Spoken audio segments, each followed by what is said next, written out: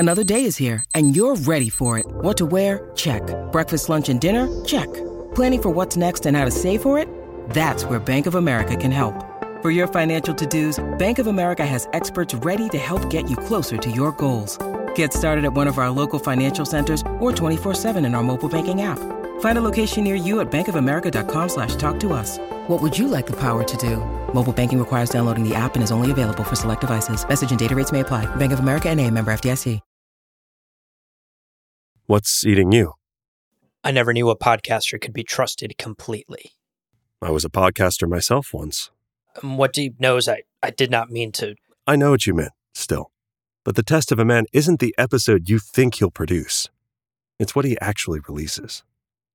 So profound. So profound. I hope our listeners judge us on that metric. I know, right?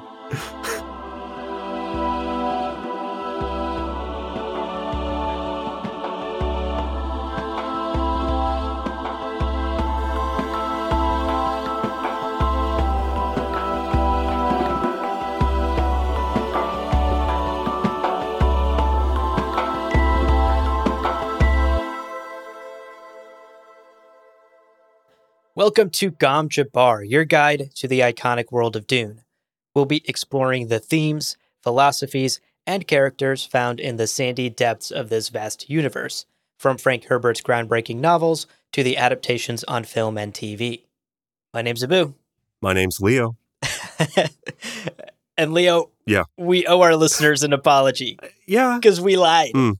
Set expectations poorly, we did. Not the last episode of the book club. Yeah. Oops. Whoops.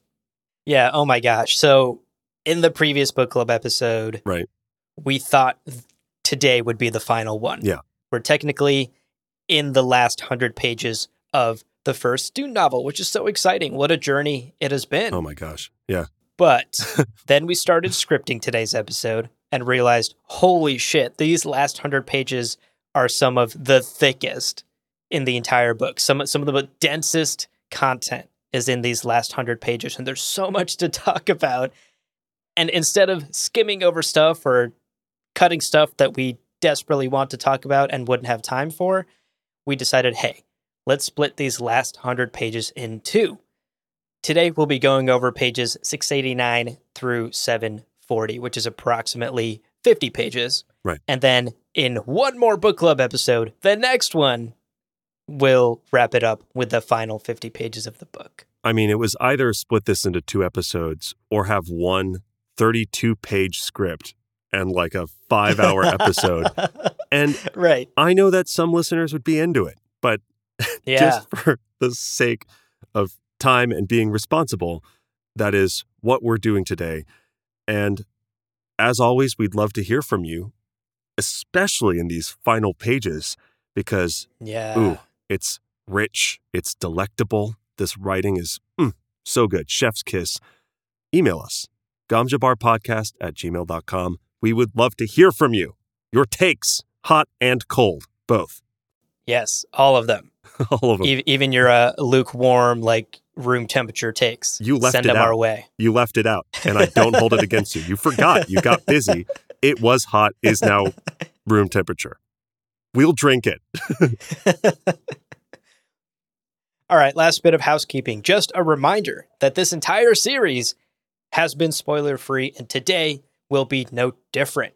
We will be talking about all of the pages covered thus far and no further. So if you are a first-time reader, you can rest assured that we will not be spoiling anything beyond the pages covered thus far in today's episode. It would be wild to change that up to just episode 8. Can you imagine? Just wild spoilers. Just so many. Right. All of the quintessential. Anyway, no, we're not going to. You're safe. This is a safe space. Right. Except for one. Darth Vader is Luke's father. What? Oh, man. I had waited 50 years to watch that movie. And now, what's the point? Well, with that out of the way, let's jump into the beginning of the end of Dune. Ooh. Shivers. I love it. Shivers. So good. So, again, these chapters, you may have noticed, are dense. And we're going to do our best to keep this from being a 3-hour episode, but it's a long script. We make no promises, so sit back and enjoy. Let's get into it. Chapter 44. What happens? Well, Leo, this chapter starts off with an absolute bang. Because Jessica has arrived from the Deep South, just as Paul requested, and the Fremen have intercepted a Harkonnen message. A message that Paul is keeping under wraps for now, but is about to reveal to the rest of us. So Paul has gathered all the Fremen in the assembly chamber. We're about to talk this issue out because there's still unrest within the tribe. People are still wondering when Paul Usul Muad'Dib, the Lisan al-Gaib himself, the promised one, the legendary one, is going to call out Stilgar and finally become their leader. Right. They are antsy. They're waiting for this to happen. The young Fremen in this assembly chamber are literally like yelling this out. Challenge him, like, do it. What are you waiting for? Coward. Right. Sign my tits. Like, Paul's like, do you have a Sharpie? They're like, no. He's like, you're unprepared? God. The worst fans. The worst fans. They cannot wait for Paul to rise to power and take the throne. Yeah. But it's in this scene that we really see how much in these last 2-ish, 3-ish years, Paul has truly grown. He is no longer the child who first came to Arrakis at the start of the book, the child we met early on. There's an exchange with one of these young Fremen who are screaming out in this assembly chamber. One of them says, quote, "Now's the time for sure. They'll think you a coward if you..." And Paul cuts him off and responds with, "Who dares call me a coward?" And his hand flashes to his crysknife hilt. Shit. Holy shit. Remember, this is the guy whose partner is laying people out who are trying to challenge him. Right. Imagine the final boss putting his hand on his fucking crysknife. Like, you do not finish your sentence, Mr. Young Fremen. He's ready to bury his knife in a person. He's like, what's up? Yeah? Who said that? What's up? Who the fuck? Somebody say coward? The room at this point goes dead silent. Paul is in full command of this assembly chamber, and what an exhilarating scene that takes place here now that Paul has command of the room. Here is basically the argument that Paul lays out to all of the gathered Fremen. And by the way, he's using a little bit of voice here too to add a little flavor to his argument. You know, spicy. You add a little red chili pepper flakes onto your pizza to give it a kick. That's what he's doing here. That's what the voice is. It's just spicy, spicy talking. Spicy chili flakes. Yeah. Spicy chili flakes. Yeah.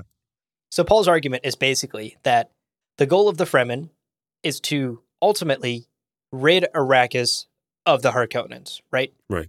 That's established. Everyone in the room knows this. Secondarily, it's also well established that Paul can easily best any Fremen name among the Fremen. Yeah. In single combat. Like, it is, nobody is questioning. The dude just put his hand on his crysknife and the room fucking fell silent. No one here is questioning Paul's ability in combat. So Paul is basically making the argument, I could go from siege to siege to siege in the desert and just start gutting names, right? I could climb to the top of all of the Fremen, and none of you question I could do that. Right. This has been well established. They're all like, yeah, that's true. Yeah. And thus he moves to the second part of his argument. He says, why the fuck would I do that? Right. Why would I go around just stabbing some of the most powerful, resourceful Fremen among our community, right? Because as a reminder, we talked about this in the previous book club, to become a Nabe, you have to prove you are smarter, faster, stronger than everyone else in your tribe. Right. And then you have to continually prove that time and time again as people challenge you throughout your leadership. Right. So his point is valid here. Why would he go around just ridding the Fremen of some of their most smartest, most capable fighters and leaders? That's ridiculous. Yeah. Paul even has a great quote here. He says, quote, "Do you smash your knife before a battle?" End quote. I love that. And that's the thrust of his argument. Yeah. Our true enemies are the Harkonnens. Why are we going around fighting each other and weakening our own capabilities? Right. That's ridiculous. And then he continues later on in his speech, quote, "Will I subtract from our strength when we need it most? I am your ruler, and I say to you that it is time we stopped killing off our best men and started killing our real enemies, the Harkonnens." End quote. Fuck, my blood is boiling. Yeah. Hell yeah. Let's go. I'm getting amped. Let's fucking abandon go. this episode of Gom Jabbar and go kill some Harkonnens. And this is where he takes out that intercepted message, baby, because we've learned something else. Yeah. Beast Raban has been cut off from reinforcements, folks. Oh, shit. No more allowance for Nephew Raban. No more allowance. He has no more reinforcements. This is the final thrust of his argument. Yeah. Now is the time to strike. Now is not the time to be fighting each other internally and trying to figure out who is leader and whether Paul should rise to power. He has just established himself as such. He just said, "I am your ruler." Right. That is him daring anyone in the room to fucking defy them. Right. Incredible stuff. He has just fully, in this speech, established himself as the leader of the Fremen without having to spill any Fremen Nabe blood. And he's made it clear now is the time to strike because Beast Raban has been cut off from reinforcements. He will never be weaker than he is now. And to wrap up this ceremony, while everyone in the assembly chamber is fucking stunned, and that one lady is trying to desperately find a Sharpie, they cap it off. Yeah. In a 1-2 punch, Paul has established himself as leader and made Stilgar one of his top lieutenants. Right. One of his right-hand men, without having to spill his blood. And Stilgar agrees. And this entire show that we learn from Jessica's thoughts here as she watches, that's been planned, they've sort of coordinated this whole scheme, Right. ends with Stilgar giving a rousing shout, and the Fremen in the room go buck fucking wild. Yeah. They are convinced. This is it. Paul is our leader. We all accept this. Let's go. Time to kill some Harkonnens. Yeah. From this scene, Paul and Jessica step away. They've achieved what they had to achieve in this elaborate show that they put on for all the Fremen. Paul is now officially in charge. And they step away to reunite with Gurney Halleck. Because reminder, Jessica has not yet met with Gurney. And Gurney has not yet met with Jessica. And as we know from the end of the previous chapter, he's got some deadly plans for when he does. And that's exactly what takes place. The minute Gurney comes face to face with Jessica, my guy's a man of action, right? Yeah. He leaps into the room, and before Paul can even come back in, he has an arm around Jessica and a knife at her throat and is ready to kill her at a moment's notice. And from this scene, we get this amazing sense of how truly capable a fighter Gurney is. Quote, "Here was no man to be overcome easily. Here was a killer, wary of the voice, wary of every combat stratagem, wary of every trick of death and violence. Here was an instrument she herself had helped train with subtle hints and suggestions." End quote. Oh, That is what's running through Jessica's mind at that moment. Yeah. Holy fuck. shit. Oh, fuck. Oh, fuck. Yeah. Right. In summary, oh, fuck, oh, fuck, oh, fuck. Oh, I fucked up. I made him stronger. That's wild. And Yeah. considering how closely guarded a secret the voice is, Yeah. incredible that Gurney is not only aware of it, but is also wary of it and ready to counter it at a moment's notice. I mean, Thufir was fucking shocked to discover the voice. And Thufir knows so His much. old bones were shook. His old bones were shook. Still shaking. They are. Today. Meanwhile, fucking Gurney's over here like, I'm watching your vocal cords. You're only allowed to use that one. It's like, Yeah. wow. All right. Incredible. Wild stuff. Yeah. So let's wrap up this chapter because this tense exchange ends on such a heartfelt, touching note. Paul comes back into the room, and obviously there's a little bit of tension in the room. You don't say. One of your best friends and mentors has a knife to your mom's throat. Little bit of tension here. And Slowly, calmly, Paul tries to talk Gurney down from the ledge here. Right. And without the use of voice, Paul tells Gurney, quote, "Be quiet. What you have not done is heard my mother sobbing in the night over her lost Duke. You have not seen her eyes stab flame when she speaks of killing Harkonnens. What you have not done is remembered the lessons you learned in a Harkonnen slave pit. You speak of pride in my father's friendship.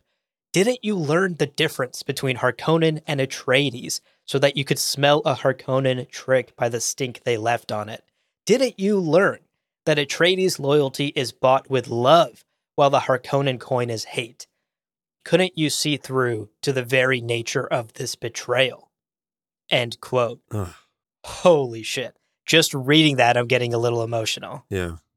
Powerful stuff. He is appealing to Gurney's loyalty to the Atreides, right? Gurney is deathly loyal to the Atreides, to Duke Leto, sowing some doubt into Gurney's mind. Maybe Jessica isn't the traitor. Maybe I am wrong. How foolish of me to think that Jessica, the 16-year partner and love of Duke Leto's life, could betray him. Right. That confidence in his belief that Jessica is the traitor starts to crumble here. And then this scene wraps up, and there's some just powerful writing. We're sharing a lot of long quotes here, but it's just all so good. Yeah, it's so good. One final piece of writing that we get from this chapter that is just so utterly beautiful. Quote, "Seeing the stiff formality in Paul, she realized what these words were costing him. She wanted to run to him, cradle his head against her breast as she had never done." End quote. Wow. When I read that, I nearly cried. Yeah. It's beautiful stuff. And it's beautiful enough to convince Gurney, because Gurney relents and, in fact, begs Paul to kill him for his offense, for his mistake. And this is actually really funny. Paul has to respond with an inadvertently really hilarious line. Yeah. Quote, "How many kinds of idiot do you think I am? Must I go through this with every man I need?" End quote. Paul is so over this shit. It's like, why does everyone want to die? Shit. I need generals. Everyone is trying to just get killed by my crysknife. I am so over this shit. I'm either writing on people's breasts with a Sharpie or I'm fucking stabbing my friends. This sucks. Gurney then doesn't give up because he turns to Jessica and asks her to do the very same thing, to kill him for his failure as her friend. Instead, she forgives him and asks instead that he grab his balisette and sing them a song like the old days. And that's just what Gurney does. Yeah.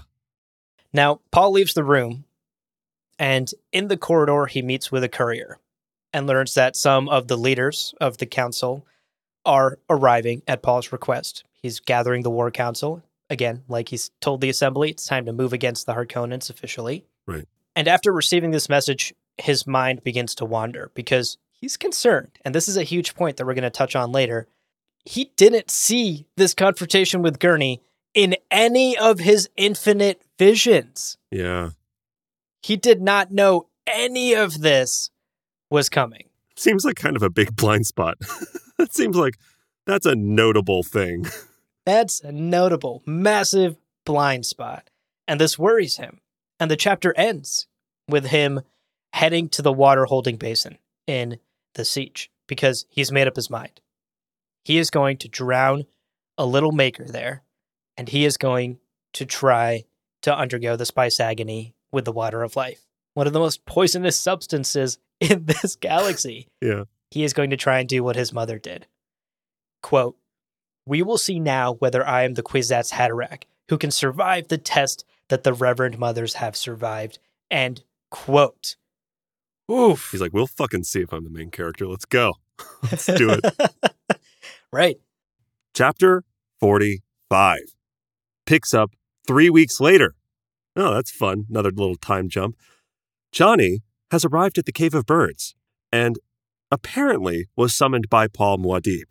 And she's nervous. She's like, yo, they're saving their ornithopters for the big fight. Why was one sent to me? I have no idea what's going on. No one said anything. I'm just supposed to come here. And she's greeted by a Fedaykin, Othame, which is how I think that is said. And Othame leads her to Jessica. And Jessica is acting fucking sus. She's acting so weird. She's like being so formal. And Chani's like, oh, God, just get to it. What's going on? Paul's been in a coma. Paul's been in a fucking coma for the last few weeks, and nobody knows why. We know he went and tried to convert the water of life. He apparently didn't tell anybody because no one knows what's going on. And Jessica has spent the last few weeks trying to revive him with all of the knowledge that she now has, which is, to be clear, thousands and thousands of lives worth of knowledge. She had a gut instinct, and there's this kind of touching moment where she's asked, why did I summon you? Well, I'm not really sure. I just kind of figured you'd be the one. Mm-hmm. Again, Chani is the MVP, so obviously let's get her on the court. Yeah. Immediately, Chani's like, yo, I got this, right? She's just been told that the love of her life has been in a coma for 3 weeks, and we get this little moment, quote, Chani took only a moment to calm herself. Then, what is it I may do? End quote. Love that. So good. Focused. LeBron on the court. No hesitation. She's like a Witcher. Witcher doesn't hesitate. And I love this moment because Jessica is like, yo, way to go, Chani. Like, I know how worried you must be about Paul's safety, and yet you're able to act and think pragmatically. And she even thinks to herself, quote, she'd have made a fine Bene Gesserit, end quote. Hell yeah, she would have. Hell yeah, she would have. There's some really touching camaraderie in this scene between Chani and Jessica, both of whom are kind of finding new depths of appreciation for the other. And Chani realizes immediately, Chani has a son now. So she's thinking about Jessica left the love of her life to save her son. Jessica left Duke Leto to save Paul. What would I, as Chani, do to save my son, Leto? I understand what this is also costing her, and there's this real moment of they understand each other on a whole new level. It's really beautiful, really great stuff. Yeah, I loved this part. So, setting her mind to the task of reviving Paul, Chani's like, you know what? Paul's the main character. He's a little bit crazy. He's like a mad lad. You know what? I bet he tried to convert the raw water of life. That fucking idiot. It's one of the most deadliest poisons in the universe. No man has ever done it, ever. Full stop. I bet he would try it. And it's great because, again, clearly she knows Paul well. Right. So, sure enough, right away, Chani comes up with a plan. Bring me some raw water of life, put a little bit on the, under the nose, and just immediately Paul wakes up. Jessica's like, what the fuck? That's crazy. But Paul did it. He successfully changed the water of life and lived to tell the tale. He is a little weak and disoriented. Now he's just like, oh, Chani, how did you get here in the 2 minutes I was asleep? And they're like, nah, man, you've been out for like 3 weeks. And he's like, oh, geez. Okay. Well, I guess I'll just take a whole... I love this so much. I'm real thirsty. What's this? I'm real thirsty. Oh, great. You brought me a bowl of the universe's deadliest poison. Sweet. And just gulps it, which Jessica screams, no, Paul. Yeah, of course. Yeah. He's such a troll in this situation. And it's incredible, too, that he was just told that a single drop of this poison knocked him out for 3 weeks. And he just scoops a handful into his mouth. Incredible stuff. Now, instead of comforting his mom, who he just gave her a massive heart attack, he instead grabs her hand and with a death's head, or what's the phrase? It's with a death head's grin. He's just got this maniacal, crazy smile. Yeah. Forces a soul sharing, right? He just force initiates. He's like, here we go, Mom. And she's like, oh, shit. Oh, that's crazy. And to be clear, he is immediately getting to work. He's immediately like, let's get to the bottom of this grand mystery. Remember, from Jessica's Spice Agony, we had this moment, and this is so many pages ago, but here's the quote. Quote, focused on the psychokinesthetic extension of herself, looking within, and was confronted immediately with a cellular core, a pit of blackness from which she recoiled. That is the place where we cannot look, she thought. There is the place the Reverend Mothers are so reluctant to mention, the place where only a Kwisatz Haderach may look. End quote. And Paul's like, yo, let's go. Let's go right to that cellular core. What's that? That place. That place. He's like, bead curtain at the video rental place. Let's go right through it. We're going to get this done. Jesus. That is a 90s joke if I've ever heard one. Yeah. Half of our listeners are like, I don't understand what that means. Shouts to Family Video. RIP. So Jessica's like, well, I don't want to, but I guess I don't really have a choice. Paul, his sort of awareness orb, goes into this dark cellular core, and we get this very brief description of what I guess it looks like or what it is or feels like. It's super poetic, but I love it. And here's the quote. A region where a wind blew and sparks glared, where rings of light expanded and contracted, where rows of tumescent white shapes flowed over and under and around the lights, driven by darkness and a wind out of nowhere. End quote. Ooh, wow, surreal. It's so cool. Before she knows it, the ordeal is over. Paul releases her, and she is tired. She is exhausted. She has 24-hour jet lag. It's brutal. Quote, through it all threaded the realization that her son was the Kwisatz Haderach, the one who could be many places at once. He was the fact out of the Bene Gesserit dream, and the fact gave her no peace. End quote. Just chilling stuff. Yeah. The aim of the Bene Gesserit has been accomplished, and she is not feeling great about it. And it's terrifying. Now, Paul begins to explain kind of what he learned from his trip to this cellular core, and we'll talk about that in one of the takeaways, which is about Paul being the Kwisatz Haderach. Before he can finish this sort of I am the chosen one speech, there's a momentary distraction as Othame, right, the Fedaykin, runs from the room. He was snooping. He was sneaking. Sneaky little hobbit. He's a sneaky little hobbit. He heard the whole I'm the chosen one speech, and he's just going to tweet it. He's like, I'm going to tell everyone. And Jessica is like, oh man, yeah, he's about to tell everybody. Everyone's going to be talking about this. Yep. And let's not overlook some of the religious parallels here as well, right? Death, resurrection of a savior, of a Messiah. This is a very Jesus scene right here. And yeah. Othame just saw his Messiah rise from what he thought was death. Yeah. Because as Jessica explained, many of the Fremen were already preparing for a post-Paul world. They had considered him dead. He's been in this coma for 3 weeks. And so Othame just seeing right here in front of him, his Messiah, wake the fuck up. Crazy. And be, in his eyes, all but resurrected. Yeah. Crazy. Yeah. So there's a lot of Jesus parallels happening here too with Paul. And again, not super familiar, but Jesus was 3 days, right, in the cave. Paul, 3 weeks, 7 times more impressive. Not to like... So, on the record, Leo, yeah. You are saying Paul Atreides 7 times more I feel impressive like you're trying to get me Jesus in trouble. Christ.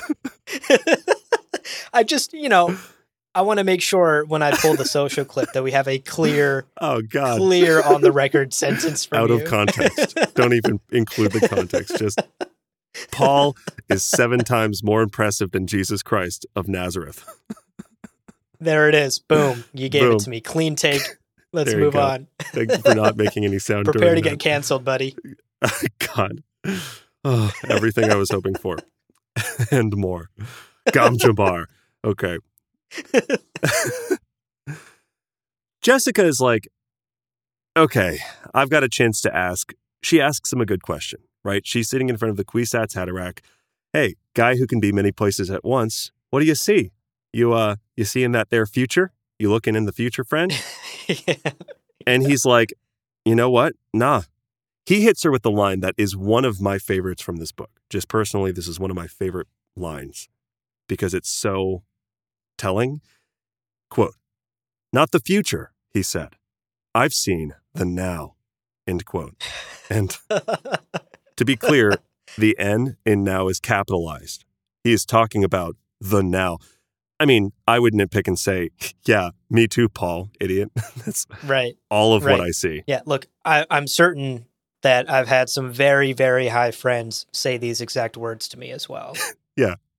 Also, I try regularly to see the future. I fail. I try to remember the past. Usually fail as well. Bad memory. The now is pretty much all I've got. So it's not impressive, Paul. Come on. Joking aside, he is literally seeing a lot more now than I ever have. Right. Turns out he's seeing what appears to be thousands of miles in every direction. Like now, thousands of miles every direction. And he gives us some really interesting news.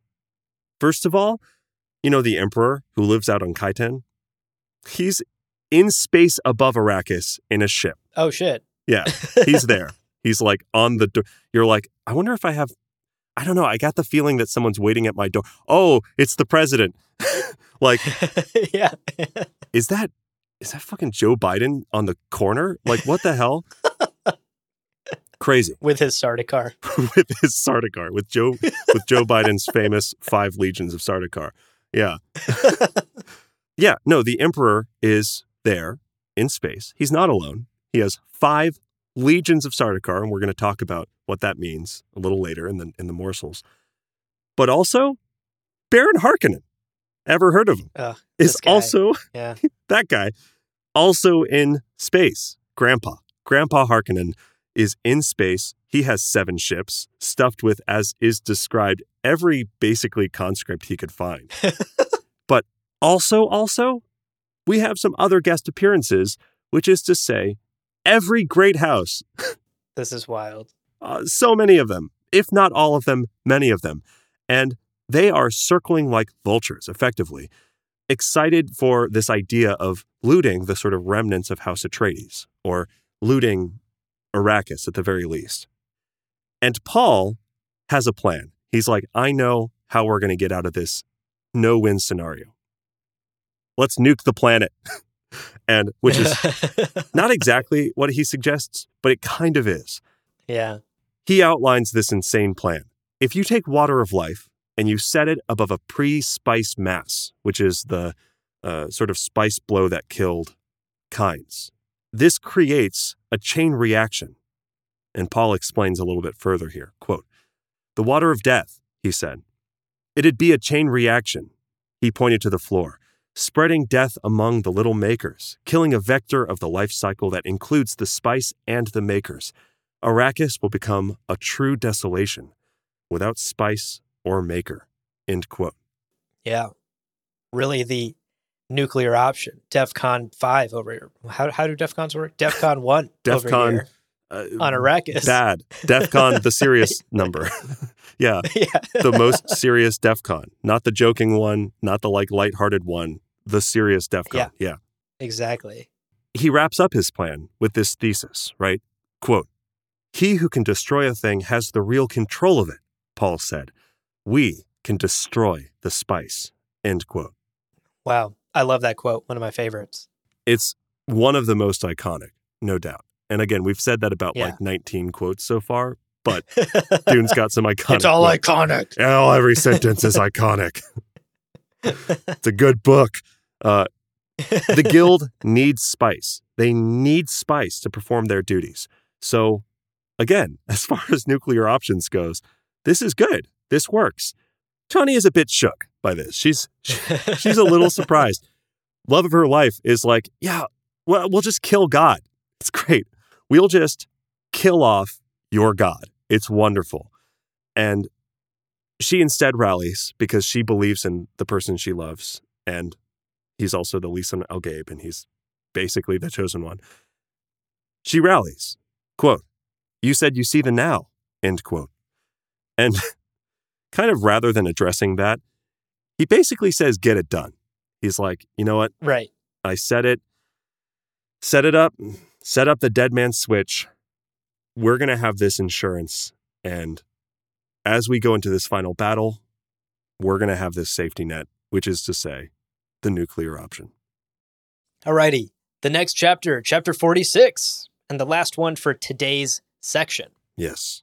We join Paul and Stilgar sometime later, and they are camped just outside of Arrakeen, spying on the Emperor's encampment. My guy, the Emperor, is so confident of his victory that in addition to his legions of Sardaukar, he brought the whole squad. Right. He brought the royal servants and the scribe and the dude who shines his shoes. Everyone is here. Yeah. Because they're all just so confident that the Emperor cannot lose. Not with this many Sardaukar backing him. Right. Now, Paul is out here looking through some binoculars, surveying the battlefield for the battle that is to come. And Gurney and Stilgar, concerned father figures here, are super worried. Right. They're seeing the confidence within Paul, but they're also like, dude, you're a little exposed out here. Like, if someone wanted to snipe you and just end this, they could. Oh, gosh, you look cold. Have you eaten? Right. Have you been eating? Have you been eating enough? You look tense. You look really tense. Get him some Tiger tense. Balm. Get him some Tiger Balm for the shoulders. Right. And Paul's like, guys, we're about to fucking fight a battle. Of course I'm tense.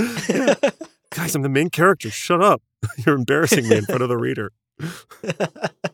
So a lot of this chapter is just sort of Gurney and Stilgar doting over Paul and worrying about the battle that is to come. And everyone is in place. We're basically sort of on the edge of a precipice here, and we're about to leap into battle. A very tense chapter.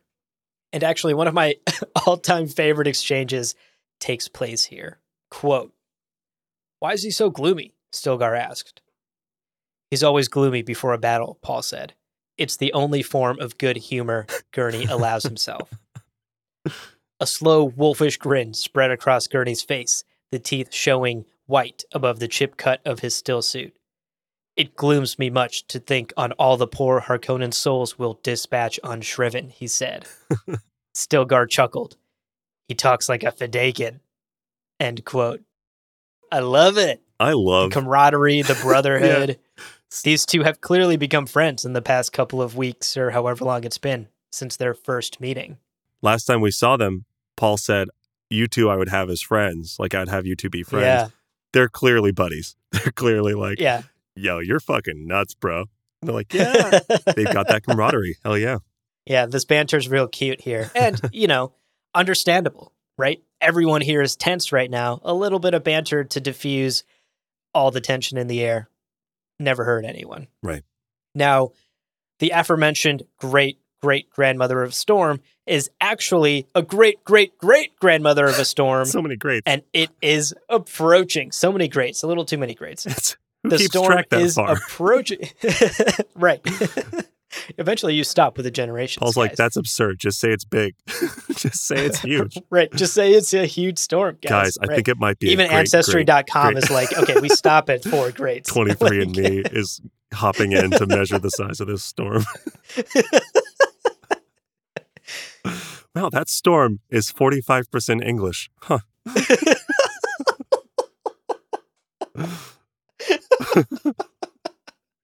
That's so good.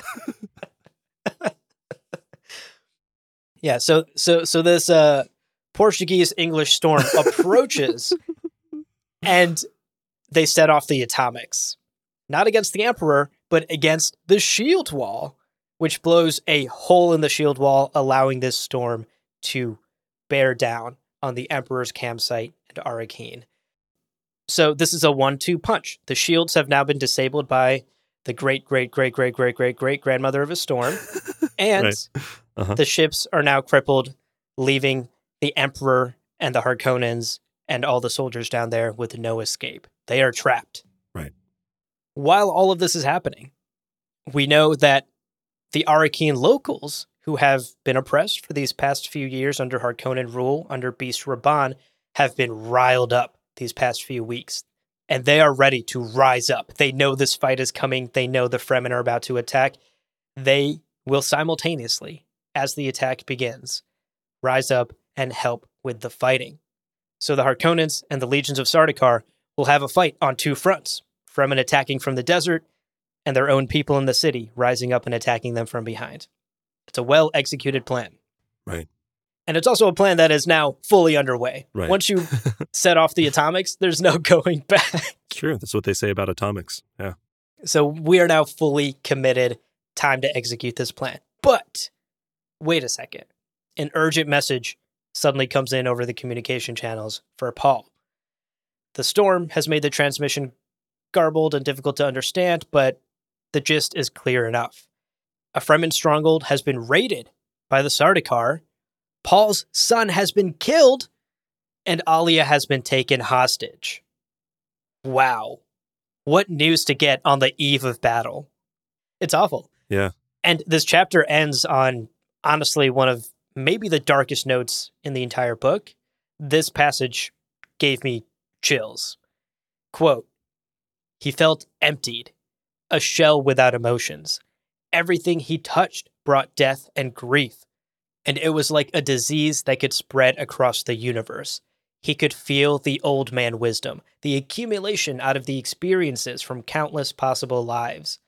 Something seemed to chuckle and rub its hands within him. And Paul thought, how little the universe knows about the nature of real cruelty. End quote, and end chapter. Wow. Wow. Yeah. Such dark stuff. You can see how this news has really pushed Paul into a dark place, into a dangerous place, considering how much power he wields now. Yeah. Man, what a... this is why wow. we did only 50 pages, because here we are, this insane roller from Gurney, like, you know, Paul's TED Talk to Gurney to the coma, and then coming back as the chosen one, and then this explosion, and then the death of his son. This is dense. This is insane. So much. Yeah, this is a tough set of chapters to get through. So much emotion packed into just 50 pages. Well, that's the summary of the section we're covering today. Let's go from there into our key takeaways. But before we do that, we are going to take a quick break. So we'll be back right after this. It's not going to be a 3-week coma, we promise. When you need mealtime inspiration, it's worth shopping Kroger, where you'll find over 30,000 mouth-watering choices that excite your inner foodie. And no matter what tasty choice you make, you'll enjoy our everyday low prices, plus extra ways to save, like digital coupons worth over $600 each week. You can also save up to $1 off per gallon at the pump with fuel points. More savings and more inspiring flavors make shopping Kroger worth it every time. Kroger, fresh for everyone. Fuel restrictions apply. Alrighty, welcome back. It's been just a few moments for us. Hopefully it hasn't been 3 weeks for you. It could have been if they paused. They're method actors, our Hopefully listeners. you didn't. Hopefully you really wanted to keep listening, because we're going to get into the takeaways. We have 2 takeaways today that we want to get into. Takeaway number 1, Paul embraces being the Kwisatz Haderach. I mean, we have to just talk about this 3-week coma that he was in. We touched on it in the summary, but we wanted to go a little deeper because it tells us so much about Paul's growth and Paul's character arc in this story. This is the point where he finally embraces the legend. He has spent most of the book either confused or shocked by his powers, understandably, and also outright rejecting labels that people have put on him. Things like Lisan al-Gaib or Kwisatz Haderach. He hasn't embraced those ideas or those labels. He's in fact pushed back against them until now. Right. It is in these chapters where he decides, okay, I'm going to go through this spice agony. Let's see if I really am the Kwisatz Haderach. That's really the first time where Paul himself calls himself the Kwisatz Haderach, or at least acknowledges that he might be it. Yeah. You know, I kind of see this as, okay, I've accumulated all these titles. Let's see if I get this one more. Right. And then kind of begrudgingly going to try this out. And what's fascinating is we're given another clue into Paul's powers. Again, we as the reader don't fully understand them either. And in these pages, we learned that Paul's abilities are wavering. He did not see that confrontation with Gurney, as we talked about. Quote, his body had slowly acquired a certain spice tolerance that made prescient visions fewer and fewer, dimmer and dimmer. End quote. Wow. That raises so many questions. Yes. What? I mean, years ago, only a few years ago, eating a spice morsel, just a little leaf-wrapped spice morsel, made him trip balls, and he would see millions of futures. Are these his powers weakening? Is he becoming too dependent on it? You know, he's having to chase that high. He's Yeah. chasing that mythical high. It definitely raises some questions. Again, I would say that his powers have always been kind of unclear to us as the reader. We get these moments of him saying outright to us, hey, this moment is a decision nexus. I might die, I might not. Let's find out together. And those moments are pretty clear to us. But the true extent of his powers are always kind of questioned. And this is just adding to that doubt. Yeah. No matter how powerful he gets, that prescience is not a skeleton key that opens any door he wants. There are blind spots, and there are ways that he can absolutely still fail, even though he's this older, more mature, more sure-footed version of Paul that than we've ever seen before. Absolutely. Yeah, regardless of what the Fremen may think, he is not omniscient. He does not see it all. He does not know it all. And it's that very fact that pushes him to undergo the spice agony. It's this tense standoff with Gurney that makes him realize, oh no, it's time for me to level up because... Hyperbolic time chamber. Yeah, exactly. He's got to go Super Saiyan because it's just not, Kaioken's not working anymore. We're going really deep on this Dragon Ball Z reference. I hope our He did times 100.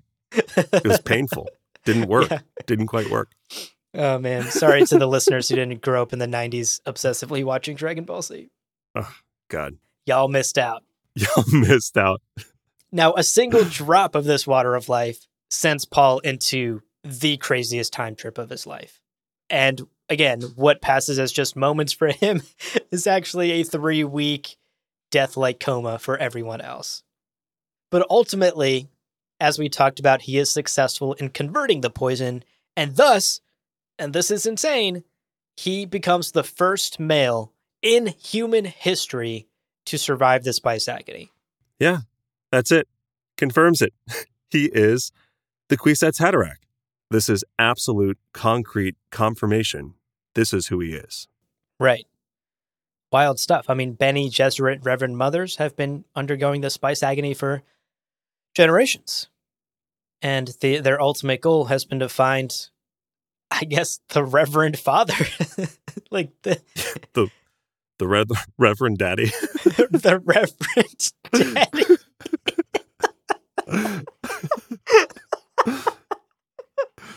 I'll never recover from that joke. Holy shit. I'm crying. I'm legitimately wiping tears. So this is the part of the chapter that, for me at least, gets a little weird and problematic. And what's interesting is you and I have a rare bit of disagreement on this point, but we glossed over it in the summary, and we wanted to save it here for the takeaway now. But once Paul awakens from his coma, he starts explaining what he saw or his new level of understanding now that his mind has been awoken. And he talks about that place where the Reverend Mothers cannot face, right? That dark void. Right. That dark where cellular core. Yeah. Exactly, that core where Reverend Mothers forever have been unable to face and enter and peer into. He is the first human to be able to peer into it. Right. And Paul talks about these ancient forces within all of us, one that gives and one that takes. Quote, "A man finds little difficulty facing that place within himself where the taking force dwells, but it's almost impossible for him to see into the giving force without changing into something other than a man. For a woman, the situation is reversed." End quote. Now, my personal take on this, I won't speak for you here, Leo, of course. For me, this is the passage that is a little problematic. To me, this kind of comes off as an idea seeped in these very old-fashioned and sexist ideas of women being givers, caregivers, mother figures, while a man's role is to be a taker. That's not to say that this is proof definitive that Frank himself was some sort of raging sexist and hated women, or that Dune as a story, as a work of art, is overtly sexist. That's not the point I'm trying to make, and I think it would be silly to read into it in that way. But I just want to acknowledge that, yes, Dune is a book that was written by a white man in the 70s, and some of the ideas that are presented in it, or some of the ways that characters think or behave, won't exactly hold up to 2021 levels of wokeness.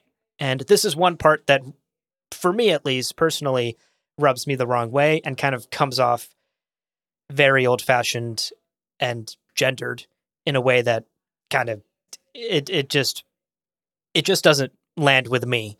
And the final thing I say before you jump in, because I'm really interested to hear your take on this as well, but this idea also, something that annoys me about this particular idea about the giving and the taking and the men and the women is, I don't think this is even a spoiler to say, this like literally never comes up ever again in future Dune books.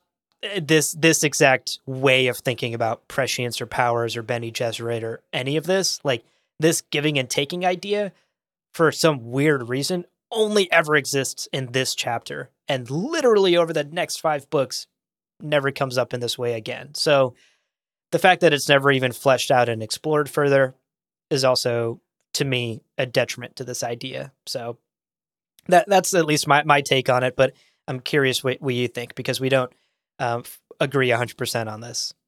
Yeah, no, I think hearing the way you said it here, I think we are much closer to agreement than not. I'll start by saying it is totally possible that this is straight up, a kind of a problematic paragraph written with problematic ideas in mind, and is just not great, is not the take, doesn't hold up to 2021 standards of talking about gender and thinking about gender.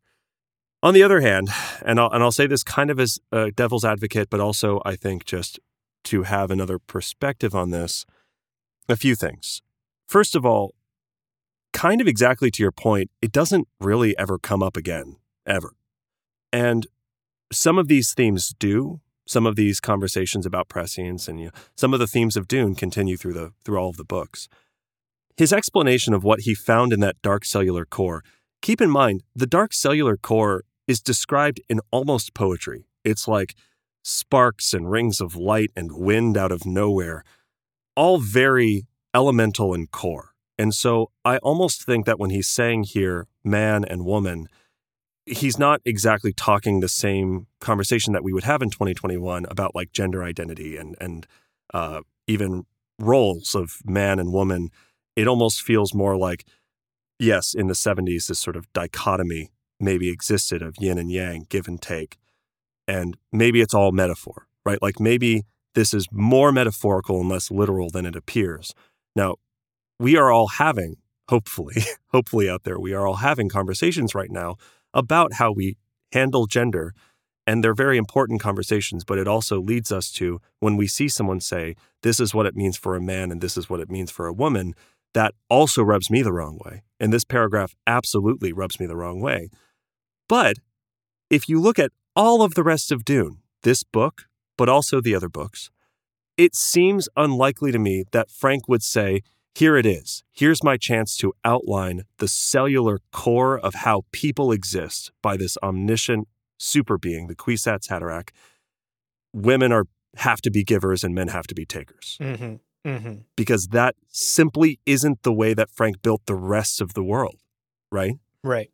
So part of me thinks, even if this paragraph rubs me the wrong way, it may simply be that it is meant to be more metaphorical, and it's more meant to be this elemental quality, and maybe just Paul as a young man is like, yeah, guys and ladies. No, I don't know. It's tough. It's hard for me to reconcile that idea, because very clearly, although Dune does have these kind of feudalistic power structures, and it is broadly patriarchal, right? Every leader is a guy. It's not like the author or the characters are thinking in those same terms. So I don't know.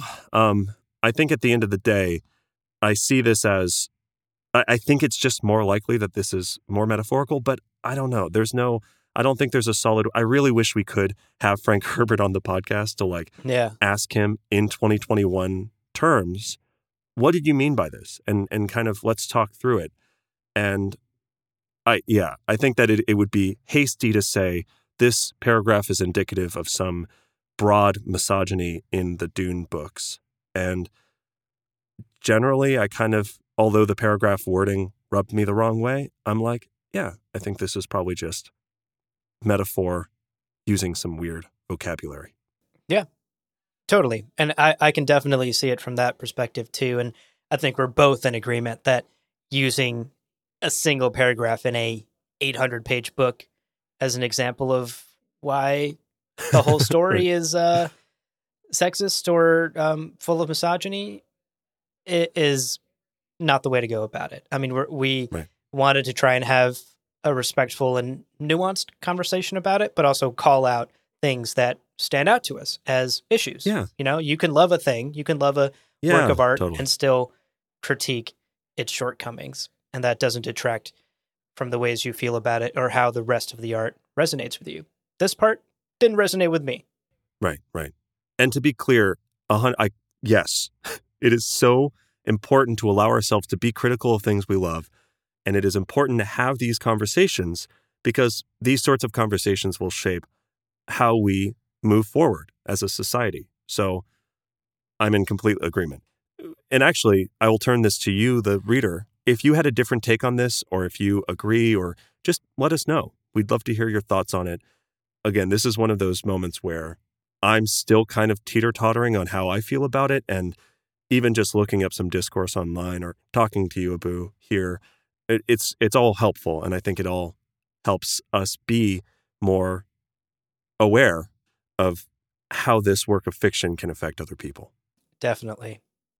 Okay, let's jump into our second and final takeaway for this episode. Takeaway number 2, the Spacing Guild's secret. We have barely talked about the Spacing Guild during this book club, and it's about time we do. Yeah, we're going to run out of opportunities. Yeah, truly. And they suddenly become really, really important here near the end of the book. We have heard references to them all throughout the book, of course, but now they start to play a pivotal role. So we figured now would be a good time to touch a little bit on the Spacing Guild and cover who they are, where they come from, and their role in this story and in the Empire. Of course, with the caveat that there is literally an entire episode's worth of discussion to be had about the Spacing Guild that we will not be having here. We'll save we'll save that for an entire episode dedicated more thoroughly to the Spacing Guild.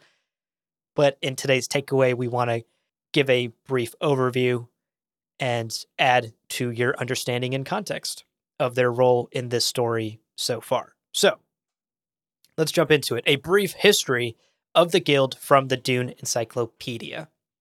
Shortly after the Butlerian Jihad, which that's like 10,000 years before Dune. Yes. So for context in the timeline, we're roughly 10-ish thousand years ago before any of this story takes place that we're reading. After the Butlerian Jihad, 2 people named Aurelius Venport and Norma Sevna went to the planet Tupil, a planet we've discussed before on this podcast, and they established the Society of Mystic Mariners. And this basically, okay. I love that name. Yeah, wow. Yeah. It's a good alt indie band. Yeah. Society of Mystic Mariners. Now, Venport and Sevna, by creating this group of Mystic Mariners, are basically laying the groundwork of a group that will evolve into the modern Spacing Guild.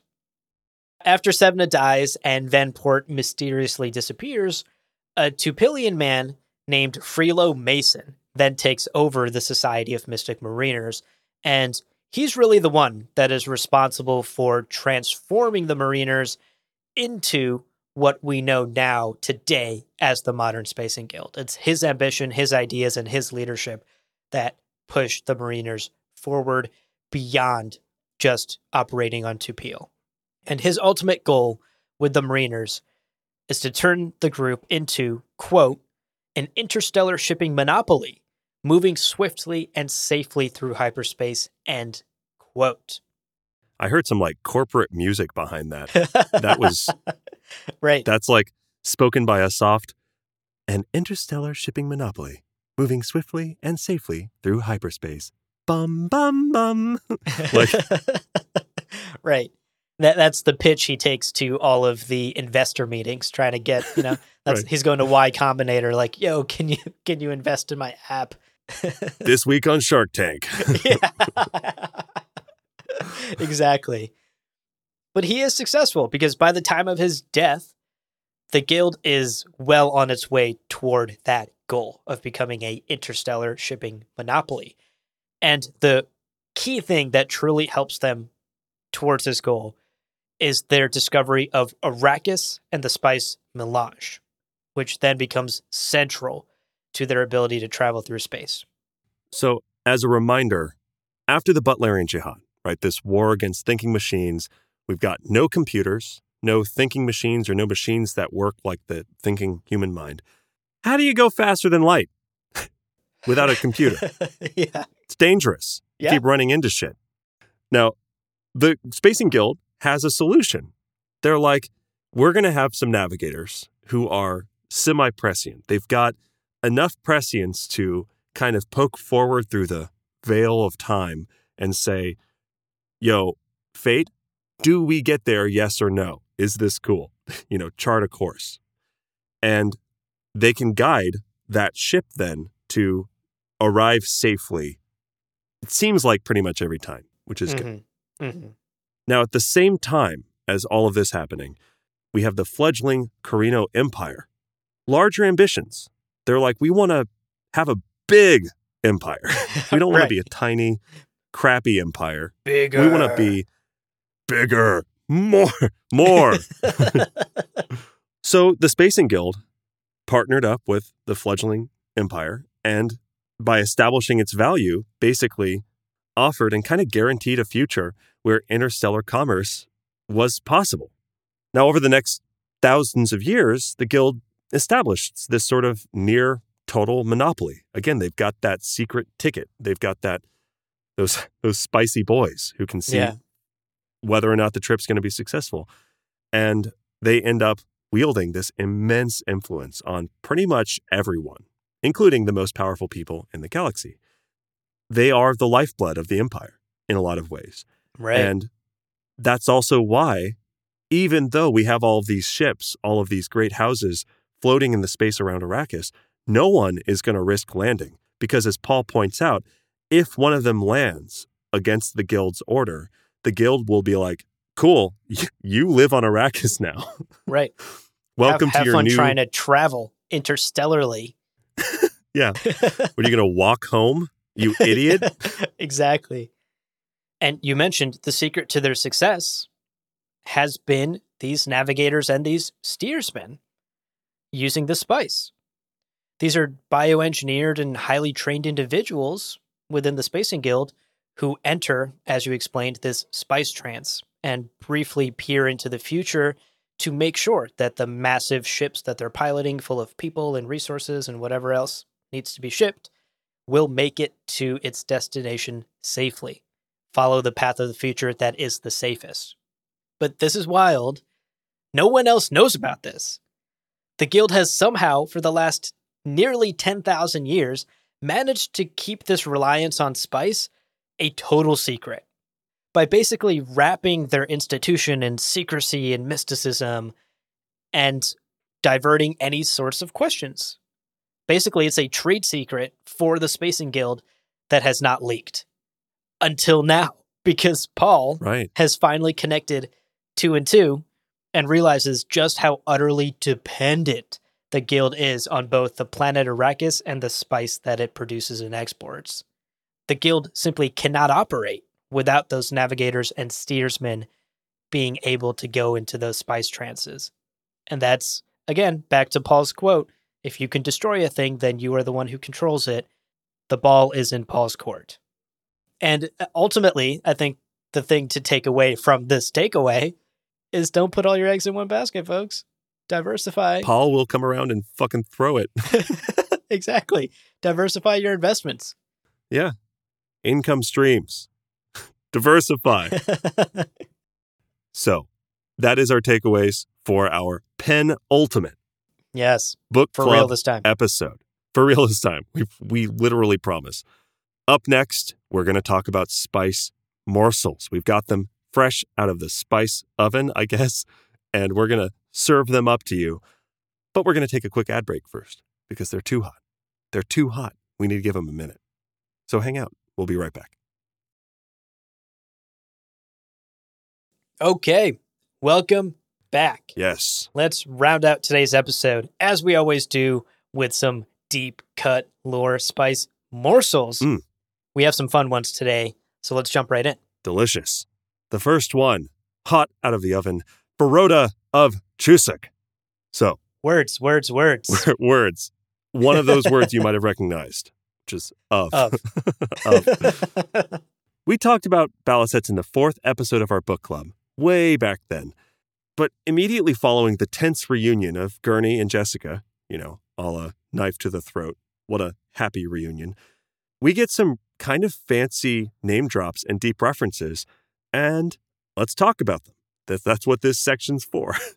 So, Gurney, still shaken from Paul's incredible speech, he starts to almost absent-mindedly geek out over his Baliset.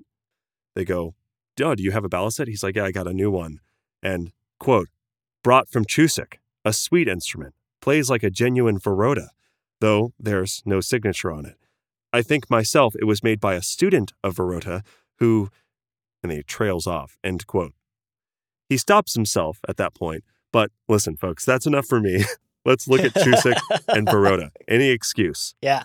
We mentioned in that 4th book club episode that Balisets are, quote, tuned to the Chusuk scale and played by strumming, end quote. But we didn't mention that Chusuk is a planet. It's a whole place. Yeah. It's a place people are from the terminology of the Imperium.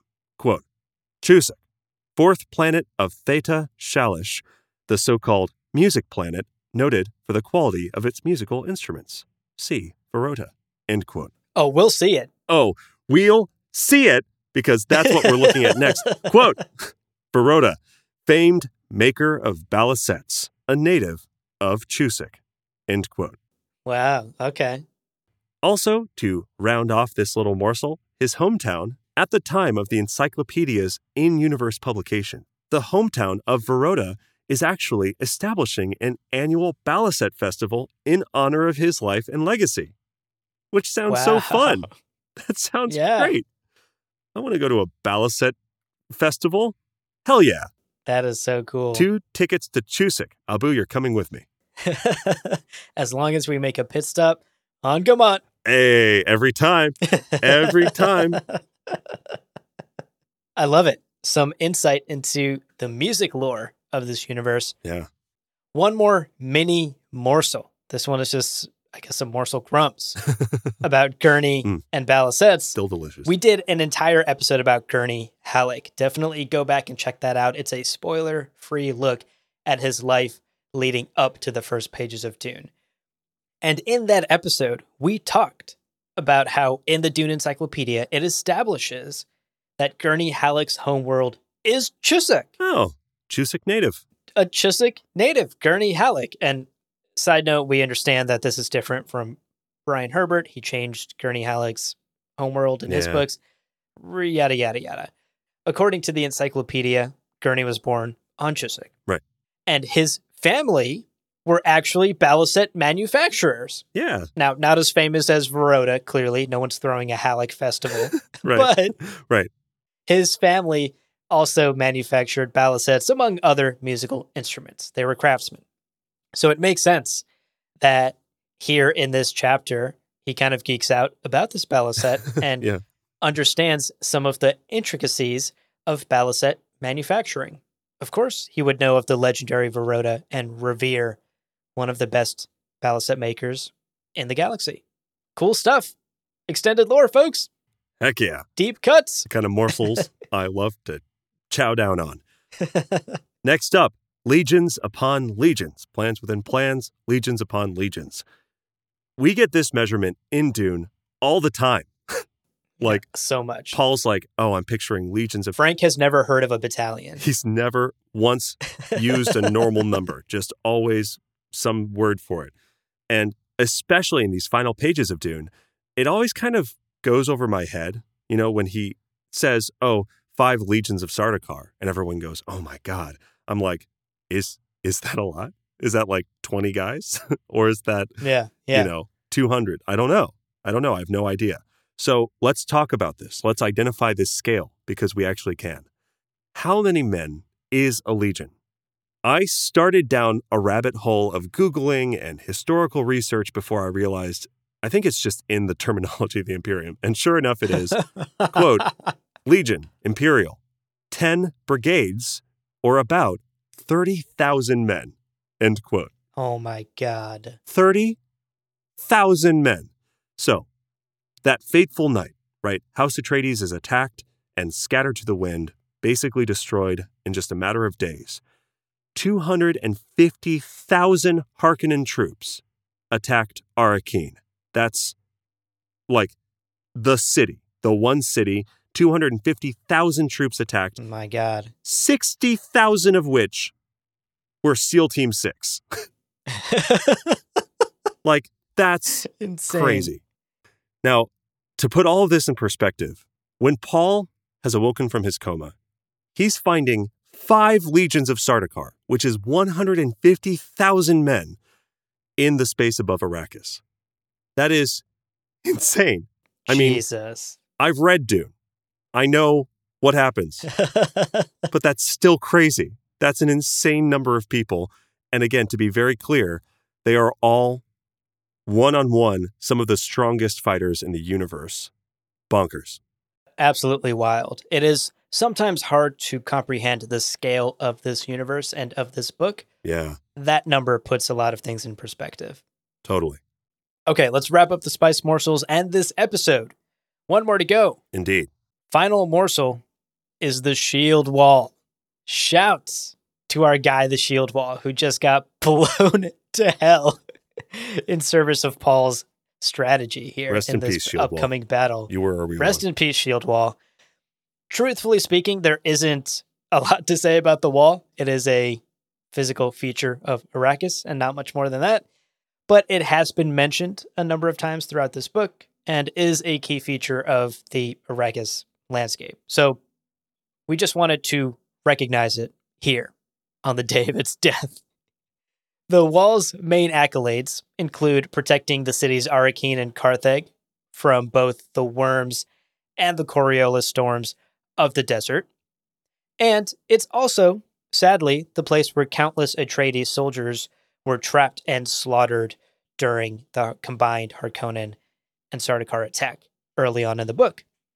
My sort of personal headcanon with this is I like to think that Paul nuking the fuck out of the shield wall is just one more act of vengeance on his part against the Harkonnens. Yeah, it's like a barrier reef, right? It's just a rock formation in this area of Arrakis. That's so interesting. Alrighty, Leo. Woo! My God. We made it. We made it. Once again, the penultimate episode. What's the second penultimate episode? Isn't that fun? Yes, but like we said earlier, for real this time. For real this time, yeah. So, the final assignment for our listeners. Many of you have hopefully already done this in preparation for today. Right. Complete the book if you haven't. Read those final 50 pages of the book. On the next book club episode, we will be wrapping up our epic journey through the pages of this first novel and talking in depth about the final 50 pages of the story and what a finale it is, what a wrap up to this epic journey. Can't wait to get into it. You know, we've gathered some kernels of sand from the great-great-great-great-great-great-great-great-grandmother of a storm, sent it out to 23andMe, and they're going to tell us exactly where this storm came from. Right. They're going to tell us once and for all who really is our Reverend Daddy. We all just want a Reverend Daddy in our lives. A Reverend Sugar Daddy. A Reverend Spice Daddy? A Reverend Spice Daddy. That joke just gets better and better. That's gotta be, we gotta put that on a t-shirt. Yeah.